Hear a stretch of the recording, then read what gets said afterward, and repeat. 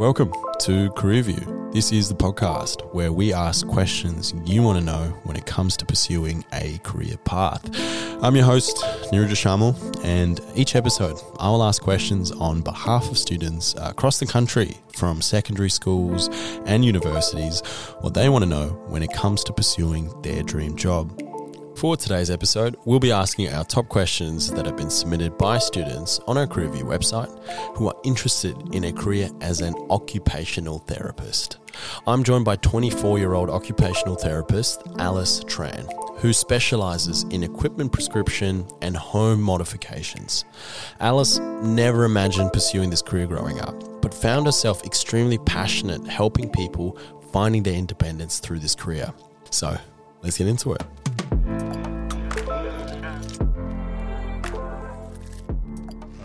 Here we are. Here we are again for another episode. Alice, it's great to have you here. How's everything going? Yeah, pretty good. Thanks for having me. Great to have you. You are our first OT. Oh, how exciting. Very exciting because we have a lot of great questions for you. Once again, students want to know. Yeah. What's this career path all like and what's it about? And I'm very happy to have yourself. Oh, thank you. I would have so many questions if I was your student too, so Yeah. happy that this is happening. It is a hard time when you're in school trying to understand what you want to do, and this is why we started this. So I'm really pleased to have you. Alice, before we jump into our top questions asked by students when it comes to a career path of a occupational therapist, I want to ask a question of my own, and I do this with all my guests. Cool. And I want to know, when you were at school, did you always think OT was the goal? No, straight up, no.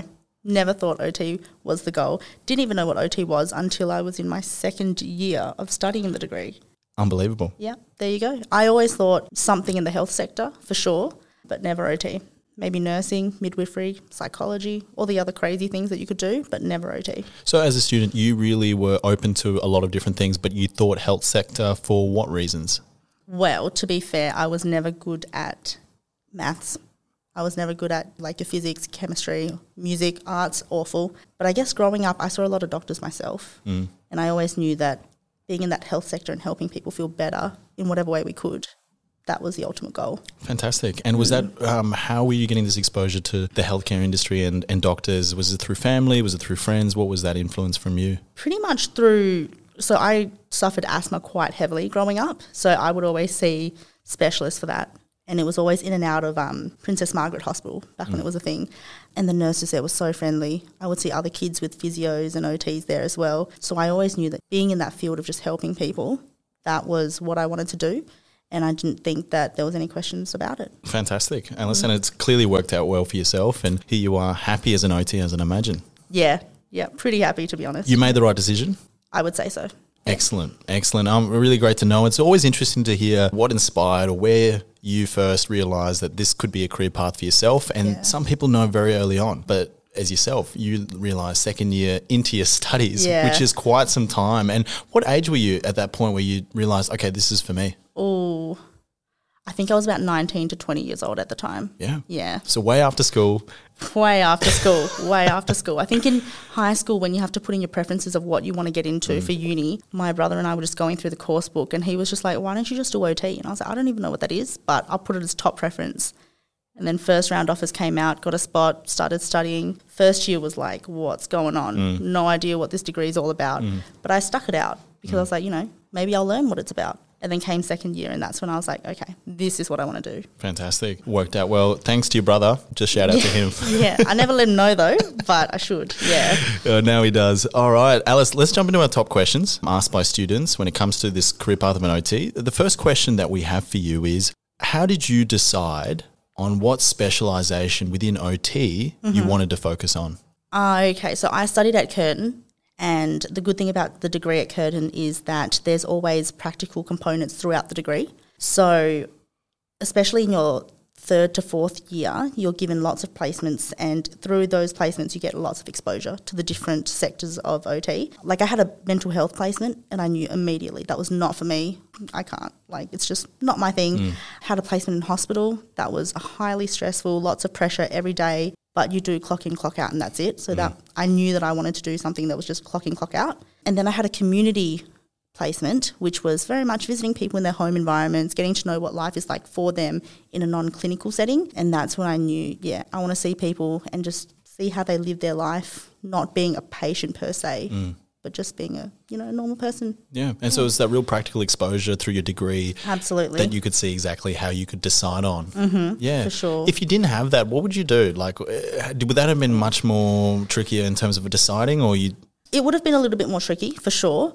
But again, in saying that, Curtin was pretty good. They did give us a lot of different units that specialise in different areas as well. And I think through the units, I kind of found that I liked like equipment and home modifications to make the home environment safer. So the units through practical stuff was pretty good, and that helped me decide. But it was definitely the placements that kind of set it all in stone. Absolutely, yeah. And it's probably important for students who are interested or deciding if they want to pursue a career path as an OT is to find whatever study that allows that practical element to come into place. Absolutely. And Curtin University was a great selection for yourself. Yeah. And was that a specific decision to go to Curtin, or? At the time when I graduated year 12, Curtin was the only uni in WA that offered OT. I understand now ECU offer the course as well, but I believe the courses are quite different. I think Curtin's more theory-based and then ECU's more practical-based. So whatever your learning style is, go for that. But Curtin was very good for me. Great advice. No, I like it, Alice. Moving on to the next question that we have for you is, did you struggle to land a job after completing your degree or your studies? No, not at all. It was first job I went for, got it. Wow. Yeah, just dream like that. Dream job, yeah. Really? Got it. Yep, straight off the bat, yeah. Wow. So is that rare, or is that just, is that common? It's tricky because the good thing about OT is that it's so, we can work in any environment. You've got your pediatrics with young kids, you've got your adults, older adults, palliative, the whole age spectrum, we can work in any setting. Wow.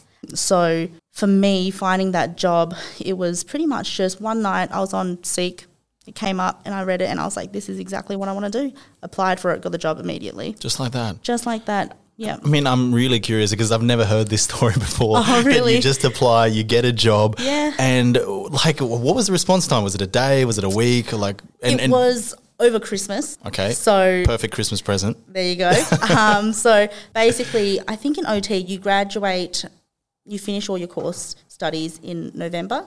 In fourth year, we have placement until mid-December. So I finished placement and then I was thinking, do I want to take a gap year? Do I want to jump straight into it?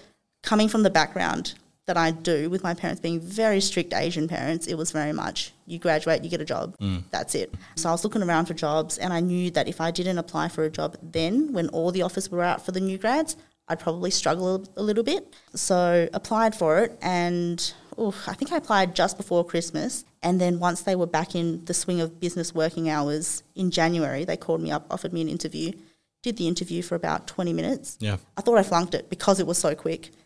Got the call back within a couple of weeks. Job was to start in 2 weeks, and that was it. The rest is history. Alice, great to hear. Congratulations. Thank and I'm you. glad it went so smoothly for yourself. Yeah, and once again, it's rare. I've never heard of that, something like as smoothly and as quickly. But I do want to ask you, when it came to, it's not just the fact that it happened quickly for yourself, it's probably to your credit, your abilities, your skills, and the way you conducted yourself in the interview and the impression you left. Yeah. Do you think there was anything that, even though you believed you flunked it, was there elements that you thought, no, that's why they valued me and that's why they wanted me on board? I think, I think the placements that I did through uni really helped me develop all my skills.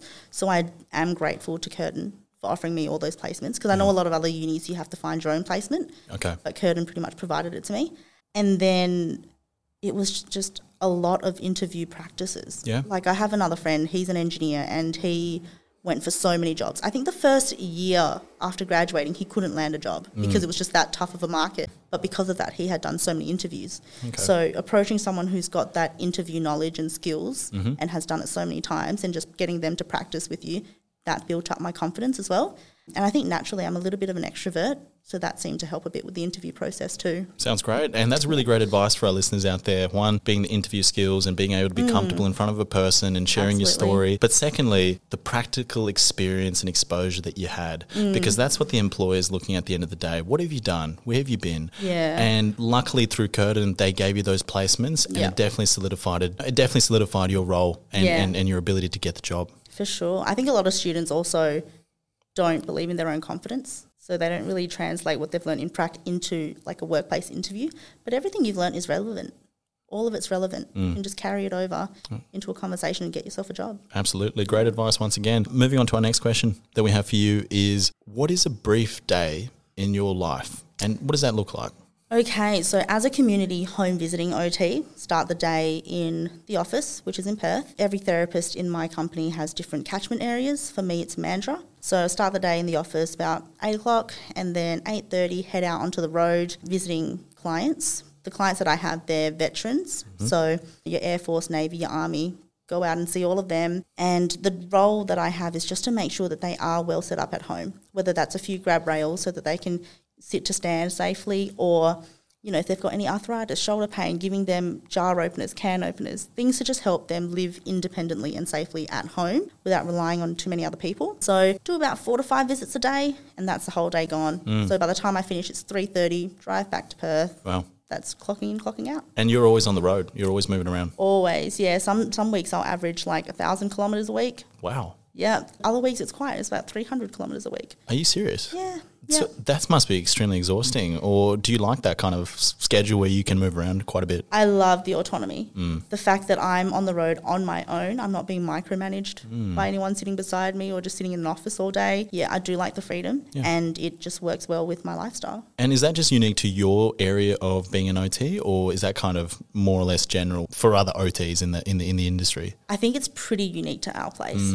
So other OTs, you might just be in the office all day, in the hospital all day. Yeah. Other community OTs, you might go out for a little bit but then come back, whereas we are on the road all day. 7 hours of the day, never see you in the office. I'm really curious to know what you're listening in the car. I'm sure you've got a playlist going. Murder mysteries. Oh, really? All the time. It's probably the worst because I'm driving rurally and there's like not a single soul in sight, but it's what keeps me going. Like the blood's just always on edge. Hey, whatever gets you going from A to B, that's all that's important. Alice, I like it. Next question that we have for you is, what is the most challenging aspect of the role that no one tells you about during school or during your study period? Oh, okay. So the most challenging aspect about being an OT is the fact that everyone relies on you to know what you don't know. Okay. So you'll have the fact that we do work across the board in all areas of health. People expect you to know things that aren't within your specialty. And it's pretty good to say that you don't know because it gives you the confidence to be like, I don't know, but I can go research that for you. Yeah. But a lot of the time you do have to turn around and say, I don't know. That's not my area of OT. Yeah. And then that's when people are like, but you are an OT. Why don't you know that? So finding that balance between what you do know and what's within your scope, that's something that you're not really taught at. Yep. Because, OT is OT. Absolutely. That sounds very confronting as well when someone says to you, you should know that. How do you react to that? You just got to tell them, look, we specialise in different areas. Some OTs do know this, some don't. And the ones that don't know other things that other OTs won't know. And just being completely transparent that we all specialise in different things, but we all have the same goal. Yeah. And that's just to keep you independent and safe at home. Absolutely, yeah. And being able to, I think that's a big area where your skills of communication come across as being an OT. And it just makes me think what really makes a good OT is someone who's being able to translate that in a way that makes someone comfortable and understanding of the situation. Absolutely. It's a skill that you learn along the way. Yeah. So not everyone's born with it, so you just learn along the way. Excellent. No, really good to know and something important for listeners to know out there once again if you're interested in this career path. Next question that we have for you asked by students is, what did you find surprising when you first started working? Okay, so the most surprising thing was how much trust your employers have in you, even as a new grad. Oh, wow. Yeah. So throughout placement, you go in and, you've got a supervisor, they're managing your whole schedule for you. Every moment of the day, they know what you're doing, where you are. Whereas when you're a new grad, you are literally on your own. And you might find that you might feel helpless, but the support is there. So just having confidence within yourself is something that I found really surprising because it's just something that you've got to pull out of nowhere. And you said there is support, but also being able to still work in an environment where you're completely independent. There's no real kind of transition period. You're thrown straight into the deep end. How did you deal with that personally? Talking about thrown into the deep end, so when I got my job, I was expecting to work in the Perth office and they were just like, do you want to work in the Bunbury office? And I didn't want to say no to the job. So I was like, yeah, let's do it. So I took on this Bunbury role. It was literally Monday morning, drive down to Bunbury, Thursday afternoon, drive back to Perth. Oh, wow. And that was every week for a whole 12 months of my life. Wow. Yeah. There was no other senior down there. So it was just me, 2 other new grads, both of them no longer worked for the company. around the 6-month mark of my time down there. So for a whole good 6 months, I was on my own with no support whatsoever. And it's in that time that you're really challenged. So you've got to just kind of figure things out on your own.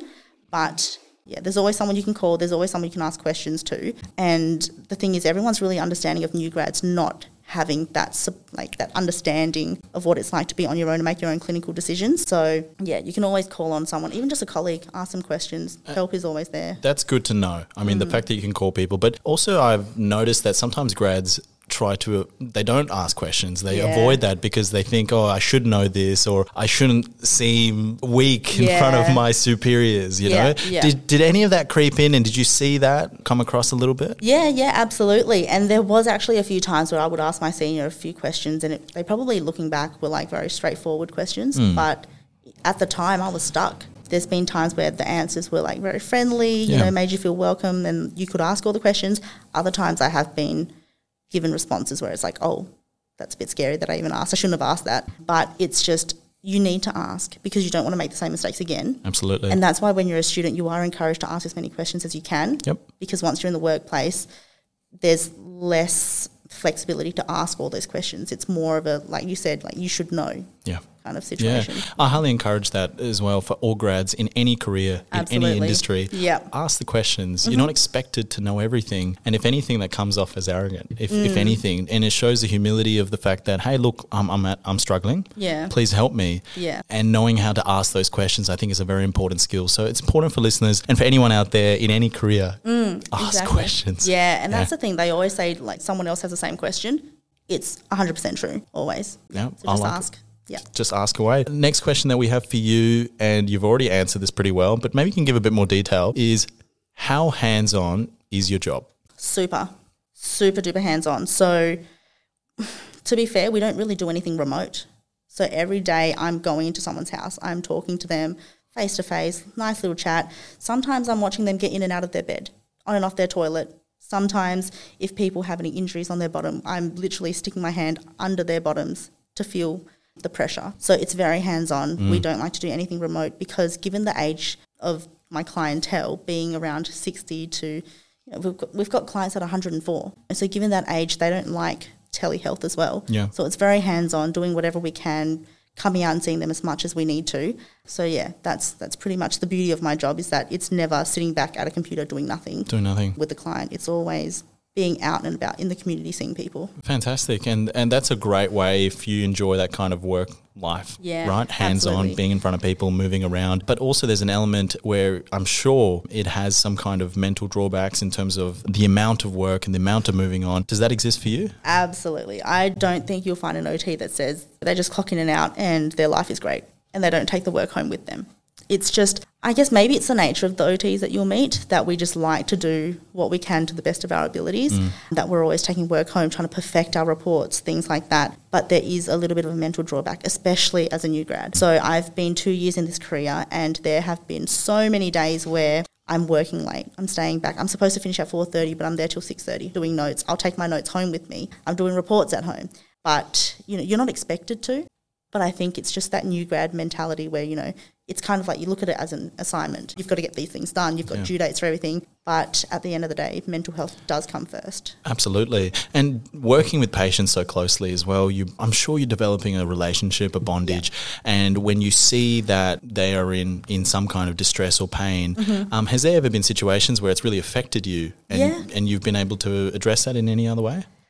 I think, especially being in the community sector, seeing how people are, you get to develop a relationship with them over the long term. So unlike hospitals where people can be in and out within 2 weeks, a month, seeing them, I've got some clients that I've been seeing for 2 years now. It does get stressful when they're not in the best of ways. And the best coping mechanism is to debrief with colleagues, your seniors, because they've seen it all. They've been through the same boat. And then just talking to your loved ones, letting them know, work was stressful, this is what's going on. Obviously keeping that identification disclosed, but always just debrief with anyone and everyone that you can, get it off your chest, talk about it, because if you don't, you're just going to go downhill from there. Absolutely, and being conscious about talking about it. I think not just talking for the sake of it or that, but just conscious that knowing that, hey, I need to be around people that I can trust. Absolutely. And I can feel comfortable around it. So I really do admire that. And once again, it's across all different careers. For sure, absolutely. Next question that we have here, a very popular question that we always get among all students and across all different career paths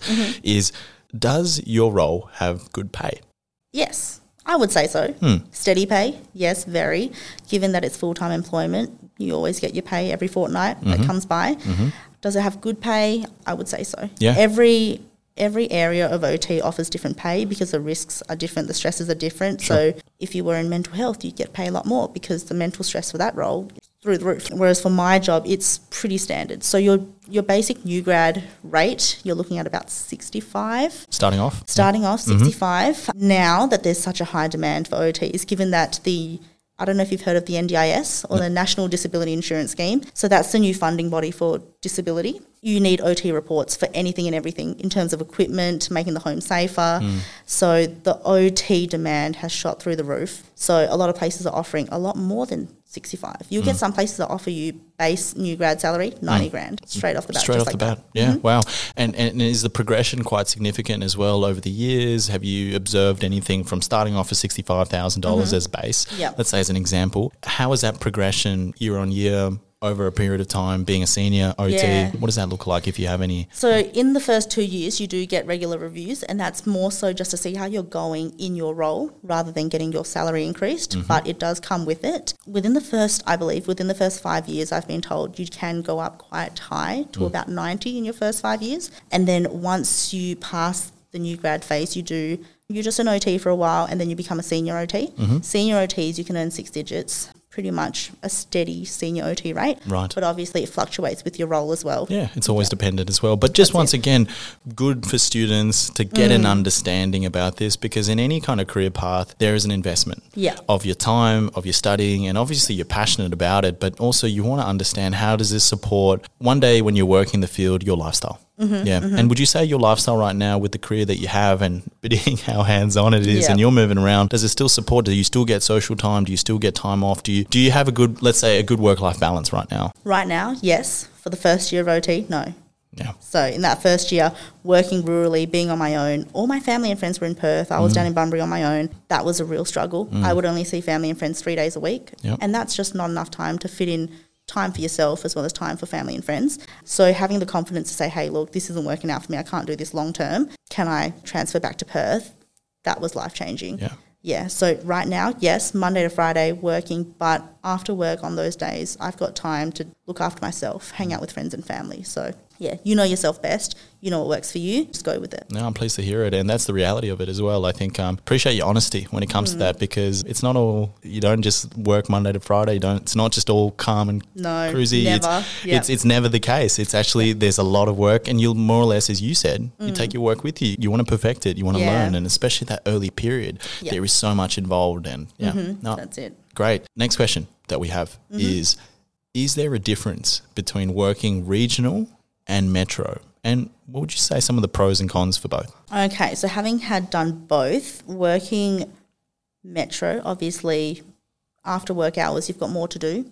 You know, you can go shops, you can hang out with friends and family if they're there as well. So metro is just good in the sense of resources as well. So all the resources that you need, whether that's suppliers, providers, typically metro has it all. Rurally speaking, you have like 25% of your resources. So when I was working down in Bunbury, all the clients that needed equipment, that was fine. We could get it sent down from Perth. But you go further down south and you're working in Augusta, Margaret River, that's when it becomes tricky. You've not got the supplies, you've not got the providers. So trying to figure out how we're supposed to get help for those clients that are so rural is the challenge. Whereas metro, click of your fingers, everything's there. It's all there. Whatever you need. Yeah. Well, what would you prefer, like looking at both? I guess this question has come up because, you know, maybe students are just trying to decide whether they should go regional, whether they should go metro, obviously. Looking at both, what do you prefer now? I personally prefer metro purely for my lifestyle. But in saying that, if you are tossing between the two, you've got to think about what your lifestyle is. You've got to think about the pay. Rurally, you get paid a lot more. Okay, so rurally, the government also gives out companies that work rurally like a $5,000 bonus per year, which means that those rural companies can afford to pay you a little bit more because they are being funded to service those rural areas. So yeah, money's one thing. The other thing about working rurally is, can you handle not being so close to the things that young people like in the city, you know? Rurally speaking, down in Bunbury, there's not much to do. Yeah. People that live in Bunbury might find it different. Yeah.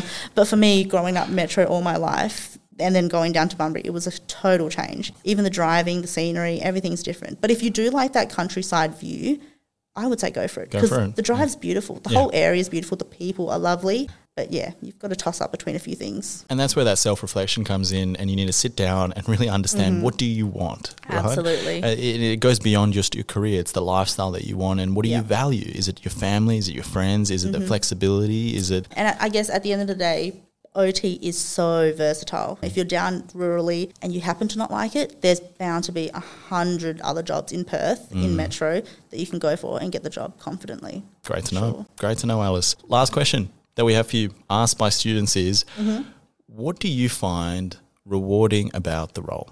Pretty much everything. I'm going to put it out there. Pretty much everything. There's not a day that I come home and I think, oh, you know, this job sucks. Every day there's just little things. Like, you have so many elderly ladies that just, the osteoarthritis in their hands so bad they can't open a jar. You know, they just want to have some jam with their breakfast and they can't even do that. They've got to wait till someone comes around or they go ask their neighbours. So getting them a piece of equipment that then enables them to do that on their own empowers them. And it's little things like that, just empowering people on a daily basis in the smallest of all forms is so rewarding. And just being able to keep people at home for as long as they want to be. Because there's nothing worse than thinking, look, I'm getting a little bit old. Do I have to move into a nursing care home? Do I have to move into an aged care home? Like, those are really big life changes. And if we can kind of prolong that for as long as we can, that's what we want to do. So everything about the role is rewarding. Can't find any examples where OTs have found their job not rewarding. Yeah. There you go. Fantastic, Alice. And that wraps up all our questions that we have for you today. For our listeners out there who have more questions for Alice that did not feature on our list today and would like to connect with her, just visit our website, careerview.com.au. This is where you'll find Alice's profile, and you can send her some more questions, which I'm sure she'll be happy to answer at some point. Yeah. And with every episode, don't forget to submit the questions that you want to know, especially to young professionals who've been there and have done that and can share their story. Alice, it's been an absolute pleasure. I'm really, really taken back with some of the responses of your experience as an OT. Before I let you go, one last thing that I want to ask you. Okay. When we started this podcast, you told us about the whole decision-making process for yourself in terms of selecting OT. But if you had to kind of go back to school and think about what you wanted to do again, would you do anything differently? No. I think I actually thought about it pretty well. I took the last, year 11 and year 12, there's so much stress on choosing what you need to do based on what career you want to go into after high school. But for me, it was just cruising through, doing the bare minimum to get into uni. Because what they don't tell you in school is that there's so many other ways to do what you want to do without having to get a really high ATAR. So just cruise through it. Do what you love to do, because more often than not, when you study and do the things that you like to do, your results will be better than being forced to do the units that you don't want to do. So do what you enjoy, because that's what gets you the results. Alice, I love it. Thank you so much for your time. Cool. Thanks for having me.